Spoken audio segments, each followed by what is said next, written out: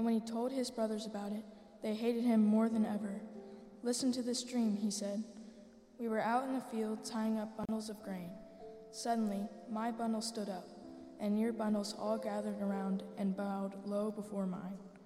His brothers responded, "So you think you will be our king, do you? Do you actually think you will reign over us?" And they hated him all the more because of his dreams and the way he talked about them.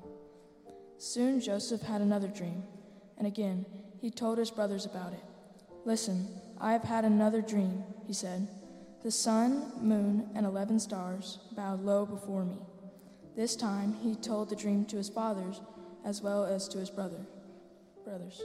But his father scolded him. "What kind of dream is that?" he asked. "Will your mother and I and your brothers actually come and bow to the ground before you?" But while his brothers were jealous of Joseph, his father wondered what the dreams meant.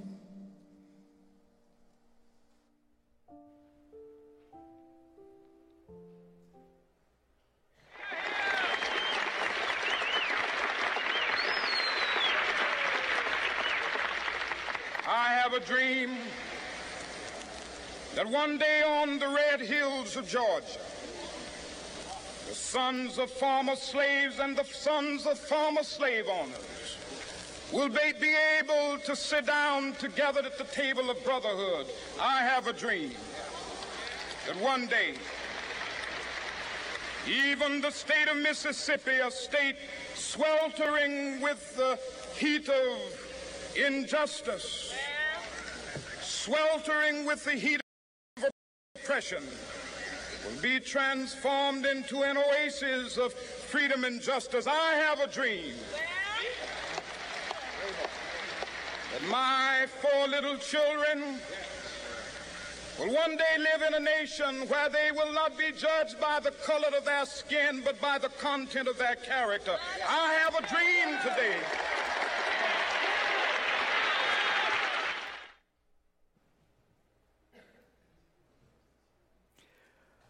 One of the most powerful speeches ever delivered. One of my heroes. I have a dream. At the same time, one of the most interesting characters to me in all of the Old Testament is Joseph. The story of Joseph is an amazing story of the blessings, the presence, and the providence of God. And I hope that over the next few weeks as we go through the series on the life of Joseph, that you may be touched as well, just like Joseph was, by the presence of God and the providence of God. But I want to speak today about Joseph's dreams. In the passage that Caleb read, the very first verse, verse 5, talks about Joseph had a dream. That dream, Melody, set the course for his life. And we need to think about it. I want to start off our series about the providence of God with talking about Joseph's dream and through God's purpose in our lives. Are you living out God's plan for you? Are you living out God's purpose for your life? Have you ever thought about what is it that God wants of me? I get to speak this afternoon at a commencement address, and that is a high privilege. And I realized after I was asked that, my goodness, the sermon I'm speaking this morning is a commencement address. But I can't preach the same sermon twice in one day, even if it's 2 different locations. But the whole purpose of this is to know God's purpose. But it also occurred to me, Larry, how do I share chapters 37 through 50 of the book of Genesis in my introduction? Kelly, how can I tell the story? Thankfully, Rodney, I found this week as I was doing my reading, I remembered again that the whole story is told in a nutshell in the Psalms. It says in Psalm 105, beginning in verse 16, when He, that is God, summoned a famine on the land and broke all supply of bread, He, God, had sent a man ahead of them, Joseph, who was sold as a slave. His feet were hurt with fetters. His neck was put in a collar of iron until what he had said came to pass. The word of the Lord tested him. Now, I need to explain this section briefly. Joseph was the favored son of Jacob, Israel, and he was given a coat of many colors. How many of you heard about the coat of many colors in Sunday school when you were a kid or sometime since? The coat of many colors. He was the favored son. Because of the jealousy of his brothers, he was sold into slavery and taken to Egypt. In Egypt, he served Potiphar until Potiphar's wife lied about him, accused him of sexual harassment. Now, I'm sorry, my mind goes places that you probably would not understand, right, Loretta? I mean, everybody has an idea that Potiphar's wife must have been beautiful. The Bible doesn't say that. It says that Joseph was handsome. I mean, what if Potiphar's wife looked like Jabba the Hutt? The point is she wished to have Joseph as her own, and he rejected her, not because of her appearance, but because of his commitment to his God. So she lied, and he ended up in prison, in fetters, in a collar of iron, until after he had been there for, Todd, I've never figured out, we don't know how many years he was there. I know this, Jenny, when he interpreted the dream of the butler and the baker, I started saying the candlestick maker, but it was only two. When he interpreted the dream, he said to them, when you get back into the service, said to the butler, when you get, or was it the baker? When you get back into the service of the Pharaoh, remember me because I'm here unjustly. 2 years later, the guy was forgetful. We don't know how long he was in prison, but when he interpreted Pharaoh's dream, everything changed. The king sent and released him. The ruler of the people set him free. He made him Lord, prime minister of his house, and ruler, prime minister of all his possessions, to bind his princes at his pleasure. In other words, he put everybody under him except Pharaoh himself. Now that's the whole story, all those chapters, Reagan, in a nutshell. Some of you've read that multiple times, but not everyone has. Okay, but what we're talking about, the dream that he had, you heard Caleb read it. Your brothers will bow down to you. In fact, the dream was that even his father and his mother would bow down to him. He would be over all of his family. The story begins with the revelation of God's purpose for him. If you're going to find God's purpose for your life, Catherine, you have to look for the way that God reveals it to you. Now, Joseph's purpose was revealed in a dream. Please remember that in that day, because this is the book of Genesis, there was not one word written of the Word of God. All of this is pre-Moses. Moses wrote the first 5 books of the Bible. There is no written word of God at all. In that day, revelations came from the mouth of God. Sometimes God sent an angel and spoke to them like he did with Abraham under the tree. Sometimes they had dreams and God spoke to them through dreams. By the way, we don't need dreams anymore because we have the revelation of Jesus Christ. But God has a revelation for you. God has a dream for you. that dream, I'm using that, Jamie, euphemistically, that is, He has a purpose for you. That He has something in His mind that He wants you to do, that He wants you to accomplish. Now, I will say to you, it's not your dream for yourself that's really important. It's God's dream for you. I want to say, and it's not anywhere in my notes, but it hit me this morning when I was thinking about the message, Don. I read a book one time called Give Up Your Small Ambitions. I think that fits this sermon, Tim, perfectly. Give up your ambitions because they are too small. Listen, God has a purpose for you that if fulfilled will be greater than any dream, any ambition that you could ever imagine. But I want you to take this personally.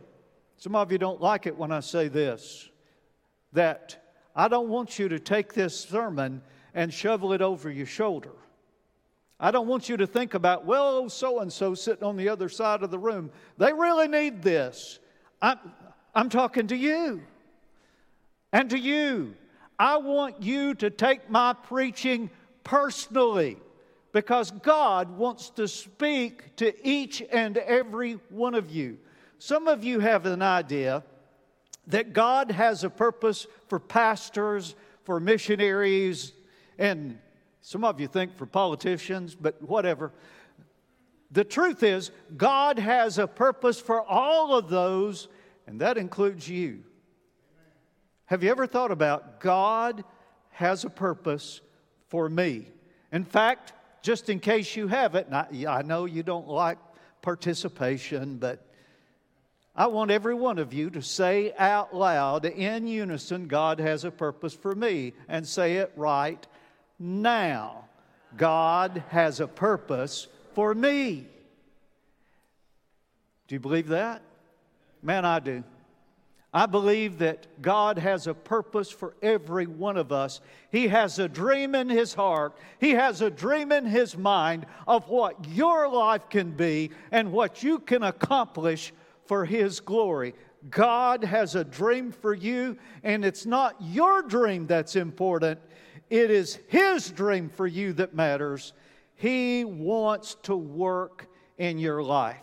Now, if that's going to happen, you need to find His purpose, and you don't find it in dreams. You find it in His Word. Hold your Bible up, even if it's a phone. There you go. Roger's holding his phone up. Somebody else is holding up the iPad. That's whatever you're reading, the Word of God. The Word of God is not necessarily a book. It's words that we can read, words that we can hear, words that we can speak. God has revealed His plan and His purpose through the Word of God, the Bible. You want to know God's purpose for you? Don't sit and meditate and dream. Read the Word of God and then meditate on what you read. Make sure you understand it. And if you don't understand it, ask someone. Our last Sunday in the pastor's class, I've decided that we're going to have Ask the Pastor again. And there are no questions off limits. We have fun on those days. If you don't understand it, ask somebody. But God reveals His purpose in His Word. If you want to know God's purpose for your life, read your Bible. Let me tell you something. If you're not saved, you are not fulfilling God's purpose for your life. Because the Bible says He is not willing that anyone at all should perish. He is not willing that any should perish, but that all, A-L-L, that all come to repentance. That means you. Every single one of you. That means you. And if you have never come to Christ, He may say over you, one of my friends sent me a text this morning. I guess he's speaking about Luke chapter where Jesus said to Jerusalem, I would have come and I would have healed you, but you would not. And I wonder how many, Don, every Sunday when I'm preaching like this, how many are sitting here and Jesus is wanting them to be saved and He is calling and they simply will not. They've made a decision, I am not going to move.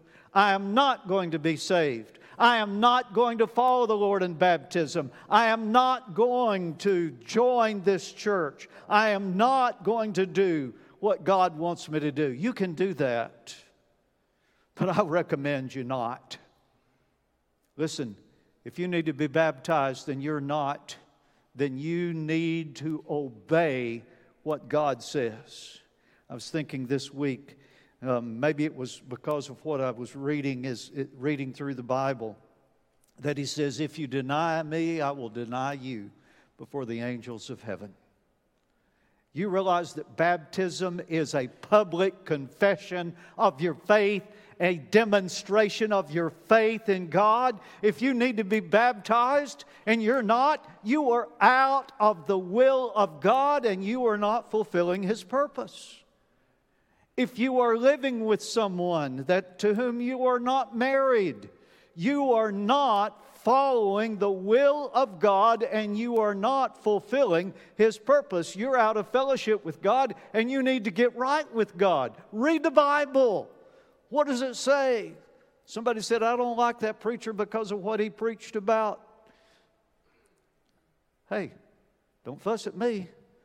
Talk to the author of the book. Complain to him.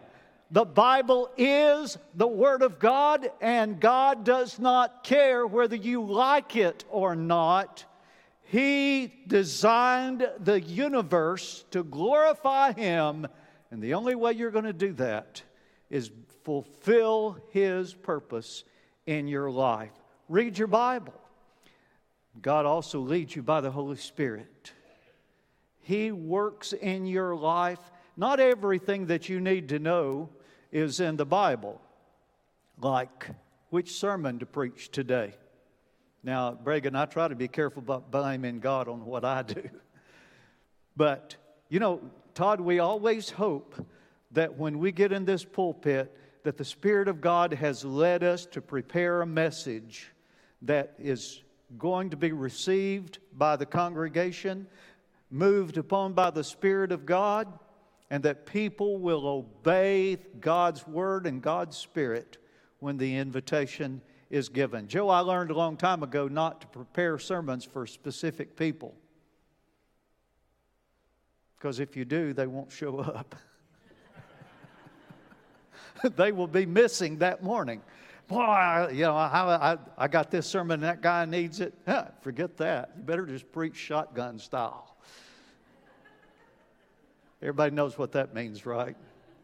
Actually, I preach specific sermons.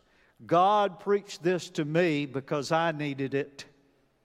And I just sort of pass it on to you. Let the Spirit of God work in your life. Are you open? Are you even open to the direction of the Spirit of God? And will you do what the Spirit of God says? The Bible says, do not grieve the Holy Spirit. What does that mean? Don't resist Him. Don't disobey. Do what God wants you to do. Find His purpose in your life and fulfill it. Now, if you're going to fulfill God's purpose, once you find that purpose, or at least think you have found it, I'll tell you young people, it took me years to boil down. God's purpose for my life was pretty broad, I thought, when I started. Now, I wasn't wrong. It just took me a long time to boil it down to a very simple statement. And listen, you don't have to create your purpose.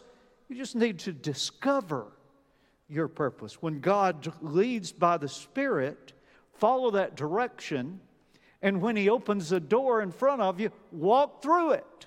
Some of you have had doors open to you, to this church and service here and membership here, and you have not yet walked through it. When He opens the door to you, walk through that door. Now, it may take a while to sort of boil that down to something simple, easily stated, but you do that by walking in His Spirit and walking in His way over a long period of time. Follow His direction. But when you find that purpose, you need to understand that there is a preparation that you must go through to totally fulfill God's purpose in your life. That psalm says He sent someone to Egypt ahead of the nation of Israel. Joseph, who was sold as a slave. Get that. This is the man who's going to save the nation, first of all, of Egypt. You realize that? Those of you who know the story well, He saved Egypt. But He also saved Israel. And He didn't go marching into Egypt like a premier, a king, or someone in charge. He went as a slave. There is a price to pay if you're going to find God's purpose in your life, and if you're going to fulfill God's purpose. You've got to be willing to pay the price. For Joseph, that meant loss of prestige. They took his coat of many colors away from him. They threw him in a pit. By the way, later, I was supposed to make that in small print. That's just a note that Reuben was the one later on, Bregan, who said to the brothers, do you remember how he cried out to us in the pit? By the way, that's not revealed until that very moment. It's not in the story, it's later on. He cried out in anguish from the pit. If you think that following God's purpose in your life is always going to be easy, you are mistaken. There is, Gail, a price to pay to follow God. Sometimes, Cindy, is a price of anguish. But if God said to you, Darren, I'm going to make you a great ruler, but first, I'm going to hurt you because I want you to understand there's a price to pay. Would you sign on? Amber's laughing, and I think sometimes, you're laughing at them. Okay, she just told on you. I think sometimes, Sharon, honestly, if we knew all that we were going to go through, I'm afraid we never would sign on, right? So why do you sign on? Shelley, you do it by faith. Lord, I know you know what you're doing, and I trust you that even if it hurts, there will be a purpose for it, and there will be good that comes from it. And you step out in faith, and you're willing to pay the price. Even the ruin of being accused of sexual assault and going to prison for years, Joseph paid the price.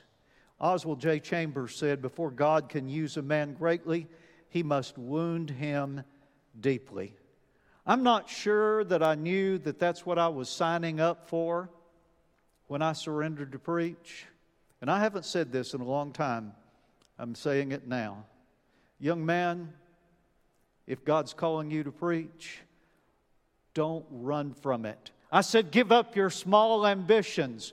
One missionary said, do not stoop to be an ambassador for the government of Britain if God has called you to be His ambassador. Don't stoop to be a king if God's called you to be a prophet. You answer the call of God. Brenda and I have never regretted giving our lives to the ministry. It has been a wonderful adventure. By the way, life is always an adventure. And the sooner you look at things that you're going through as an adventure in which God has the control stick, the better you'll make it. Are you willing to pay the price for being greatly used of God? How many times have I heard young people especially say, well, listen, I want to be greatly used of God. And I want to ask them, are you willing to pay the price? Are you willing to pay the price for that? You must be willing to wait. I said, I don't know how long. Joseph was 17 years old. How many 17-year-olds do we have here? Yeah, there you go. He was 17 years old when he was sold into slavery. He was 35 years old. How many 35-year-olds do we have in here? There you go. Roger, put your hand down. God, you lie. I can't believe he did that. What was I saying? Joseph was 35 years old when he came out of prison and became prime minister. From 17 carrying to 35. Now, I don't know how much of that time Noah was in prison, how much of it was Potiphar's house. We're not told that. But think about the dream took place even before he was 17 years old. Carter, it was not fulfilled until he was over 35 years old. When you're seeking God's plan and the fulfillment of God's purpose in your life, you have to be willing to wait. And I want you to understand, a delay may seem like a detour. Jenny, was the pit a detour, or was it God's plan? Joe, was Potiphar's house a detour, or was it God's plan? John, was the prison a detour, or was it God's plan? You see, delays and detours may seem contrary to the plan of God for us. It was not rebellion that got him there. It was God's way of putting him in the proper place at the proper time. And waiting on God may be the hardest thing you will ever do. You young people about to graduate, getting close, write that down. Waiting on God may be the most difficult thing you'll ever do. While you're waiting, you probably begin to feel like a failure. And you'll have to deal with failure. Some of you need to take a screenshot of this because I really don't have time to spend on this. But Archibald Hart wrote How to Deal with Failure. He said, God is not in the success business. He's in the refining business. In God's economy, there really is no such thing as failure, only forced growth. Every failure is an opportunity for growth. In God's eyes, success has to do with faithfulness, not winning. Well done, thou good and faithful servant, is what we want to hear. God's prize doesn't go to the winner of the race, but to the one who finishes the race.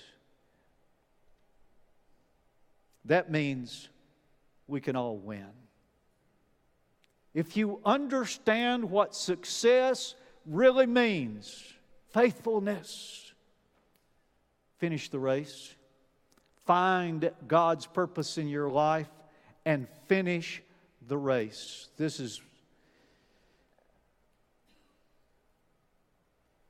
the reason he crashed and burned and took his church with him is because he did not have the maturity to handle the success he achieved. That's a preacher quote. It's from a podcast about Mars Hill. It was a crash and burn. Be careful about how you handle what the world perceives as success, because there is a price to pay. If you're going to fulfill His dream for you, you need to recognize His placement for His purpose. Your purpose. For example, the pit, Potiphar's house, the prison, and then finally the palace. All of that was placement by God in order for the dream to be fulfilled. You need to recognize God's providence, that God's providence works in our positioning. God's providence works in our positioning. In fact, I want you to know you're here in this place on this day and at this moment for a reason. You're not here by accident. I believe in the providence of God. I believe with all my heart He intended for you to hear this message. Not because I'm preaching it, because it's His Word and something got you here or someone got you here.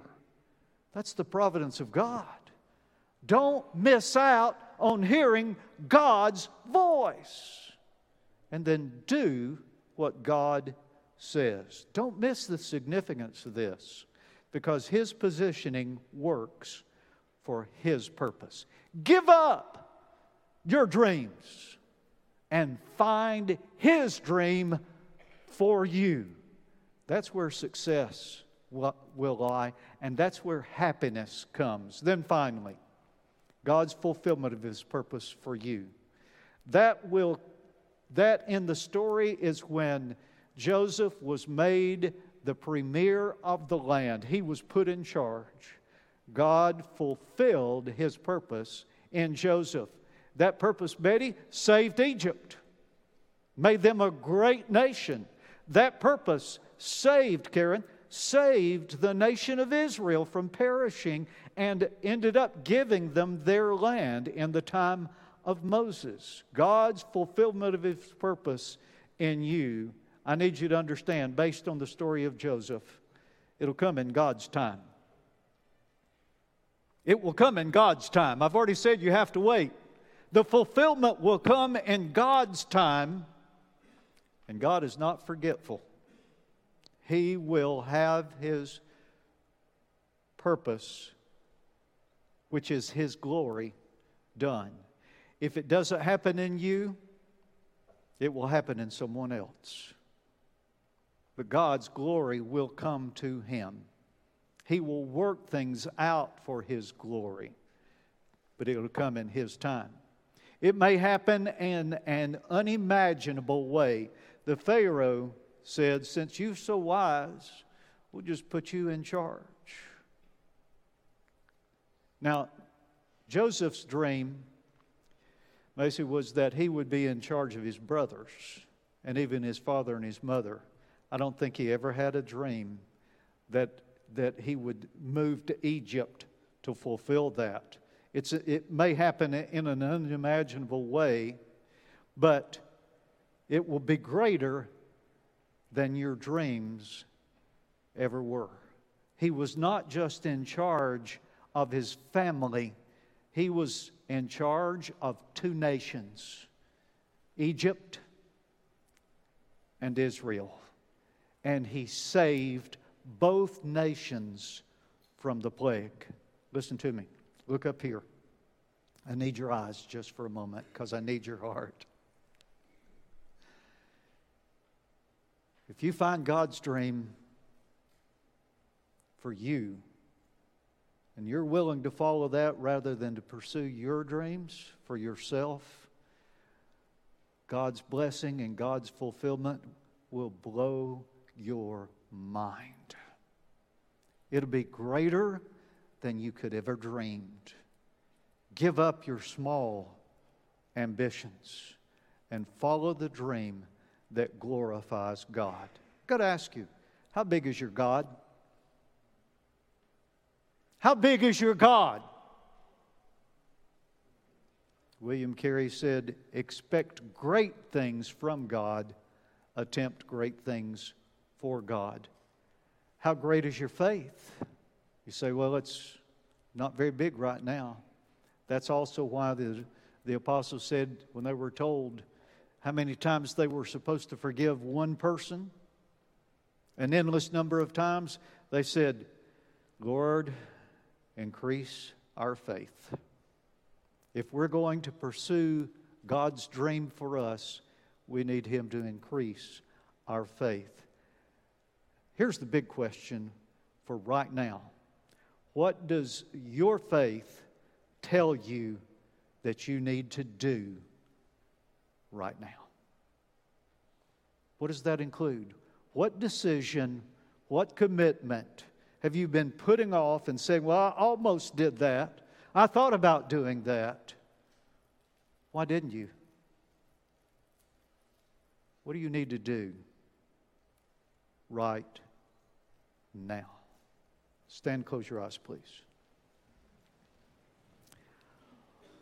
Father, I thank you for your word, and I pray in this moment a fantastic movement of your Spirit moving through these chairs and these aisles throughout this building and touching hearts and bringing conviction.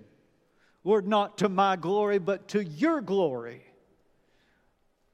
I pray that you would move in hearts, that those who are lost in this service would come to this altar and bow and call on your name and find salvation.